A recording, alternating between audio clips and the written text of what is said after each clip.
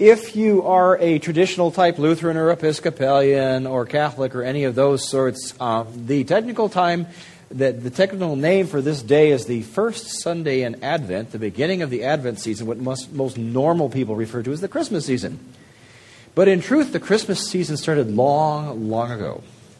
At Halloween, just go into any store, and you're quite aware that we've been doing it. And one of the major holidays of the Christmas season just came by, and that was Thanksgiving. And that's Thanksgiving is basically eat yourself to your sick day.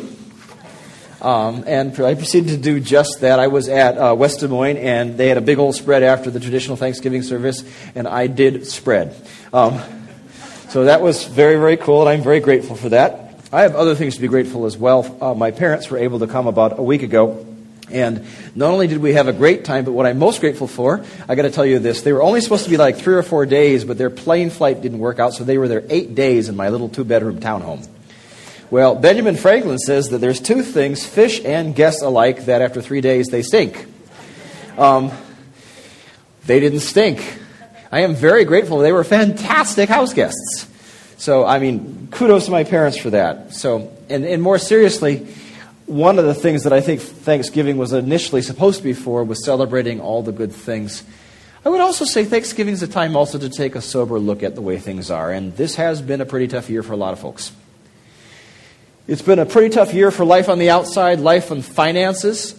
I know a lot of people I know are still out of jobs, and now they're long-term out of jobs. People in the real estate market, they may actually call themselves employed, but they know they're not pulling home a paycheck. And if you run your own business, that may be the case as well. Some of you have lost also homes. It's been pretty tough. And I'm guessing that if I asked you to put up your hands, I'd probably see a lot of hands if I asked the simple question, how many of you would like things to be better? And yep, go ahead. I'm just going to keep my hand up in the air. Yeah, it's been pretty rough. And in fact, I watch a lot of international TV, and I've watched Germany and China zoom by us as powerhouse economies. And here we are, even as a country, kind of being left in the dust as everybody kind of goes beyond us, as the recession moves from a global recession to just a U.S. one. But there's another side of life way beyond circumstances, way beyond finances, and I would dare say that this side counts even more, although sometimes it's hard to believe it, and that is life on the inside. I think how we approach circumstances sometimes is even more important than the circumstances that come our way. So here's another question, and don't raise your hand at all on this one, because this could be kind of personal. How many of you would like to get life better on the inside as well? How many of you would like finally to deal with the hurts, the habits, the hang-ups that you've picked up throughout your lives? The secrets, the regrets, the broken relationships, the addictions, the anxiety, the sadness. How many people would like to get rid of that stuff as well? And I'm guessing the hand, yep, amen. Well, that's what I want to address today, is what does it mean for life to get better, not just on the outside, but on the inside as well. But first, I wanted to show you a movie clip from one of my favorite films, and I think it'll get us into the Christmas spirit. So let's go ahead and play that thing. Okay, so that's not as Christmassy as you were expecting. This is actually from Palm Sunday, but hey, what the heck? Why would I show a clip like this in the middle of Christmas? Because actually, this is what was in the mind of John the Baptist. You just heard the Bible lesson just a little before. And John the Baptist is out there preaching away, and he's telling everybody, get ready to meet God's chosen king, God's chosen Messiah. And all those hosannas you just heard up there in the movie clip, Hosanna was actually the thing that every good first century Jew knew was the way you were going to greet the Messiah, yelling, Hosanna, God save us. Literally, that's what it means. And that's what you told the Messiah as he came to conquer and set things right. God save us. Now, what I'd like to do is kind of walk through the front end of that Bible passage we just heard and begin to detail it out just a little bit. It starts out with John the Baptist showing up, and he's dressed really weird. Basically, he's dressed in clothing made out of camel hair, which I hear is not very comfortable. Basically, it's like putting on a burlap sack. Not fun. But that's what he did. And the second thing is his diet was essentially wild honey, which I can get with, but also locusts. I'm not into eating locusts nor grasshoppers, but apparently he was. And this apparently attracted a lot of attention. He was out in the middle of a desert shouting at the top of his lungs, repent and turn to God, for the kingdom of heaven is near. Now, what's all that about? Repent and turn to God, for the kingdom of heaven is near. The kingdom of heaven is code for the Messiah. When you say the kingdom of heaven or the kingdom of God is near, it says the Messiah is coming. The Messiah is coming. He's near, and he's going to change things. John the Baptist is basically saying the same thing that the prophet Isaiah said centuries before. Prepare the way for the Lord. Clear a road for him. Prepare a way for God's coming king. So, Matthew himself, to make the point clear, stuck it right in the middle of the lesson as you heard. Prepare a way for the Lord. Clear a road for him. Prepare a way for God's coming king. And that's what you just saw in that movie clip. But John the Baptist says a lot more than that too. Oops, now I'm dropping other parts. I'm going to break this yet. Oh well, we got a big production budget. West Des Moines will pay for it. I could hear it already. The head of West Des Moines Production saying, "No, I'm not." So, yes, you will. At any rate, John the Baptist didn't just talk about shouting Hosanna. He talked about shouting it not only with your mouth, but with your lives. That means shout Hosanna, prepare the way of the Lord with how you act, how you treat people, how you live out God's great commandment. You shall love the Lord your God with all your heart, soul, and mind. You shall love your neighbor as yourself. You do that, and you are shouting Hosanna with your life. Now, as John the Baptist was doing that, it was very clear that most of the people around him in that desert were not ready, were not prepared. In fact, the way was rather cluttered in their lives. So they were going about preparing it. And that's why John the Baptist kept shouting, "Repent, repent, prepare the way of the Lord." Now, this word repent is kind of a funny word in our culture. Not a real happy word. I mean, how many of us woke up this morning and said, "I'm going to have me some bacon and eggs and some repentance"? Yeah, that sounds like fun. With my Starbucks coffee, I'll do some repenting for fun. Nah, I don't think so. So I want to unpack this a little bit and do a little Bible study. So we're going to put 3 words up on the slides, and they are, let's go ahead and put those, Torah, Hatah, and Shuv. Let's say that together. Torah, Hatah, and Shuv. And I want to walk through. Let's start out, first of all, by telling a story. And that is that God's people were in trouble. They were in the middle of Egypt. And the emperor of Egypt, called Pharaoh, has it in his mind to kill them all. So God raises up Moses and leads them out of Egypt, and off into an amazing adventure on a journey, on a pathway to the promised land. Well, he didn't just want to move them from one piece of real estate to another. He also wanted to move their hearts. And so while they're on this pathway from Egypt to the promised land, he gives them also another pathway, and that's a new way to live. Not the way of slavery, not the way of despair, not the way of hopelessness, but the way of life and the way of love and the way of justice. And that word is called Torah. In English, we often use the word the law, God's law, or God's commands, or God's teaching. But a major definition is the path. In fact, that was such an important thing that the rabbis, the teachers of Israel, even a century before Jesus, referred to God's law or God's Torah as the way, the truth, and the life. And you can hear that pathway there. So in that way, literally, the Torah was an instructions for how to walk the path from slavery to freedom. Now, the next word is Hatah. And you have to be careful when you say this, or else you have to clean it up, off your neighbor's back or something, because it has a little ch in it. So say Hatah. Hatah. Yep, you got it. Hatah is a word we translate sin, but I think it's more precisely called being misaimed, like you take a rifle and you miss the target. Or another way is to literally get misoriented and to walk off the path and get lost. So if Torah is the path itself, Hatah is to get off the path and get lost on our own path, which doesn't lead anywhere good. And that takes us to word number 3, Shuv. Shuv is the word repentance. Well, often when we think of repentance, we think of feeling lousy about ourselves, beating ourselves up, yelling at ourselves, doing all kinds of bad things, and generally feeling horrible. Well, Shuv has nothing to do with emotions. It's just simply about getting back on the path. So when someone says in the Bible to repent, all they're telling you is get back on the path of life. Now here's something really important. This is not the path to God. This is the path of God, where God is already there. God didn't say to the Israelites, if you follow my pathway, then I will rescue you out of Egypt and be your God. If you follow my pathway, then I will give you my love. No, that's not how it went. God loved them first and rescued them first, and then as a gift he gave them the pathway and said, I am here. Follow me on this wonderful brand new path of life. And so that's what the crowd was doing. They were literally shuving, repenting, getting back on the path that God had given them all along. because they wanted to be part of the Messiah's brand new kingdom, where things would definitely be a whole lot better, both on life on the outside, but most importantly, life on the inside. And now they were taking the first steps of repentance, confessing their sins and being baptized. I want to talk about this word confession or confessing their sins. Again, one of those nasty feel-bad words. It literally means to get on the same page with God.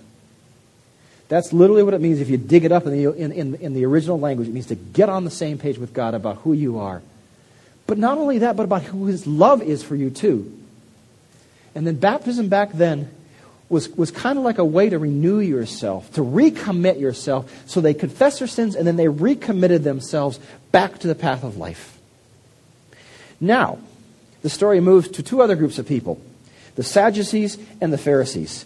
These two groups also joined Jesus. And if you were watching at the front of the movie clip, you saw these black-robed people standing on scaffolding looking like a bunch of vultures. Well, those were the Sadducees and Pharisees. And when John the Baptist saw them among the crowd, he just went completely ballistic. And the Bible records that he just let them have it. Let me just read this. This is wild. "You brood of snakes," John exclaimed. "Who warned you to flee God's coming wrath? Prove by the way that you live that you have repented of your sins and turned to God. Don't just say to each other, 'We're safe, because we're descendants of Abraham.' That means nothing. For I tell you, God can create children of Abraham from these very stones. Even now the axe of God's judgment is poised, ready to sever the roots from the trees. Yes, every tree that does not produce good fruit will be chopped down and thrown into the fire." Have a nice day. Yeah, it's just like, blah! What's going on here? Well, let me describe who these two groups are. Group number one, the Sadducees. These are the temple priests, and they are also the thought police. If you know anything about Saudi Arabia or Iran's government, they have a special brand of clergy that run around making sure everybody behaves morally and religiously. And you can break certain moral and religious laws and get yourself into trouble. Israel had the same thing in the first century. And the Sadducees were the thought police. And they were also the temple priests, and they were the ones in charge of the sacrifices and all that. And this group was hated. Not only because they were basically the secret police, but also because they charged ridiculously high prices for the sacrifices, which means that when a poor person went to sacrifice something, they were out a ton of money. In fact, the priests were known for getting rich off of being the shepherds of Israel's people.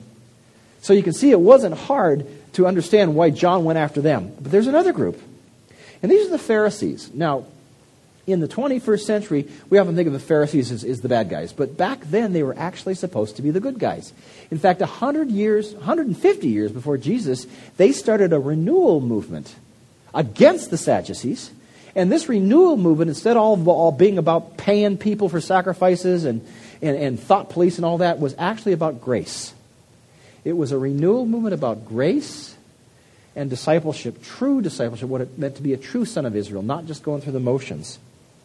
But something happened during those 150 years, and over time, the grace and the discipleship got replaced with religious and moral checklists. In fact, by the time of Jesus, the Pharisees believed that if they kept themselves religiously and morally pure, and they didn't associate with people who didn't, which was pretty well everybody else, which means they were kind of left to themselves, but if they kept themselves all pure and went through the moral and religious checklist, then God would gladly reward them, and when the Messiah came, they'd have a place of honor in the kingdom of God. So basically, they were expecting that when the Messiah came, they were going to be His right-hand men with all the power and prestige that goes with it. Now, if we dare, let's see if we can do this one. There's another movie clip, and the production people saying, "No, stop, don't." I must have sent a bad DVD or something. I apologize for that, but we'll give it another try. There's another scene from one of my favorite movies that probably shows what's in the Pharisees' heads of when the Messiah came and how they'd be so honored. Let's see about this movie clip. Now, I do not believe that the Pharisees imagined themselves looking like Chewbacca or C-3PO, but that whole thing, I think that's what was in their heads, is that when the Messiah came, He'd come and there'd be this big old procession and horns blazing and the whole bit, and then they would be welcomed as heroes and honored because they were morally pure, they were religiously pure, and they had not associated with those who didn't. And there's just one problem. That's not how the Messiah showed up. There wasn't any pomp. There wasn't any glory, no blaze of trumpets, no processionals. Instead, Jesus showed up, born, set in a feed trough. His hometown was known for its poverty, its brothel, its violence, and very, very short life expectancies. And for a good part of his life, he and his followers were homeless. And he had this very nasty habit of hanging around with all the wrong people, the desperately poor, the prostitutes, and even worse, the collaborators with the Romans, that would be tax collectors. And you know, because of the Pharisees' attitude, there was no way they were going to have anything to do with this so-called Messiah. Jesus simply didn't fit their image of what a proper Messiah, what God's anointed king should be. And very, very quickly, the Pharisees became Jesus' enemies. In fact, they hated him so much that they got together with the Sadducees and the Roman occupation forces, and they executed Jesus in a city dump outside the city of Jerusalem. How could this have happened? How could the Pharisees, who 150 years prior started this movement that emphasized God's grace and following the pathway of life, how could these people, the good guys, wind up being the folks who executed Jesus?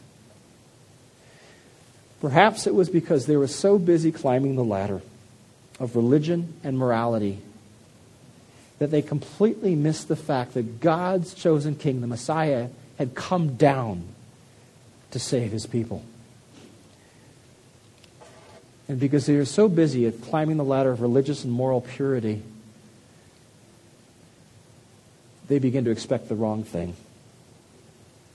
And so they missed him. Isaiah's prophecy had been fulfilled. The Messiah had come, and they missed it. So 2,000 years later, where are we in all this? If Christ came today, would we see him as the Messiah? Would we see him as God's chosen king? Or would he just offend us? Now, the Bible teaches that one day Christ will come again, and he will bring justice and judgment to restore the world to what God intended all along. And the Bible is also real clear that one day there will be a great judgment day, a great sorting out, where we will see who stands with God and who doesn't. Now, I want to present to you just a what if. This isn't in the Bible, so I want to make sure you guys know that. But what if, when the second coming happened, when Christ came again, what if he came back in a way that nobody expected? What if Jesus came back pretty much like he did the first time? And pretty much like he did the first time, he didn't look like a king at all. And what if, just as in the first time, he started hanging around with all the wrong people? The desperately poor, the prostitutes, the messed up, the banged up, the beat up, the kicked out, the spit out, the folks who dug their own hole and the folks who got thrown into it. And what if he started making all the good and moral people upset at him once again? And what if that great judgment day, that day when God separates the sheep and the goats, happened really, really quietly, right under our noses, where people either joined Jesus and his people, or they just kept hanging on to their stuff, their security, their status, their reputation, their moral uprightness, all because they just couldn't handle the upside-down king and his upside-down kingdom. And what if God let them do just that? God let them hang on to their fistfuls of nothingness. God let them be the kings and queens of their own second-rate kingdoms, what God calls hell. What if it happened that way? And where would we be in all that? Would we join Jesus in his upside-down kingdom with his motley crew of beat up, kicked out, messed up, but forgiven, redeemed, and healed people? Or would we walk away because we just couldn't let go of our stuff, our need to climb the ladder of our own self-righteousness? No, I don't know how you would answer that.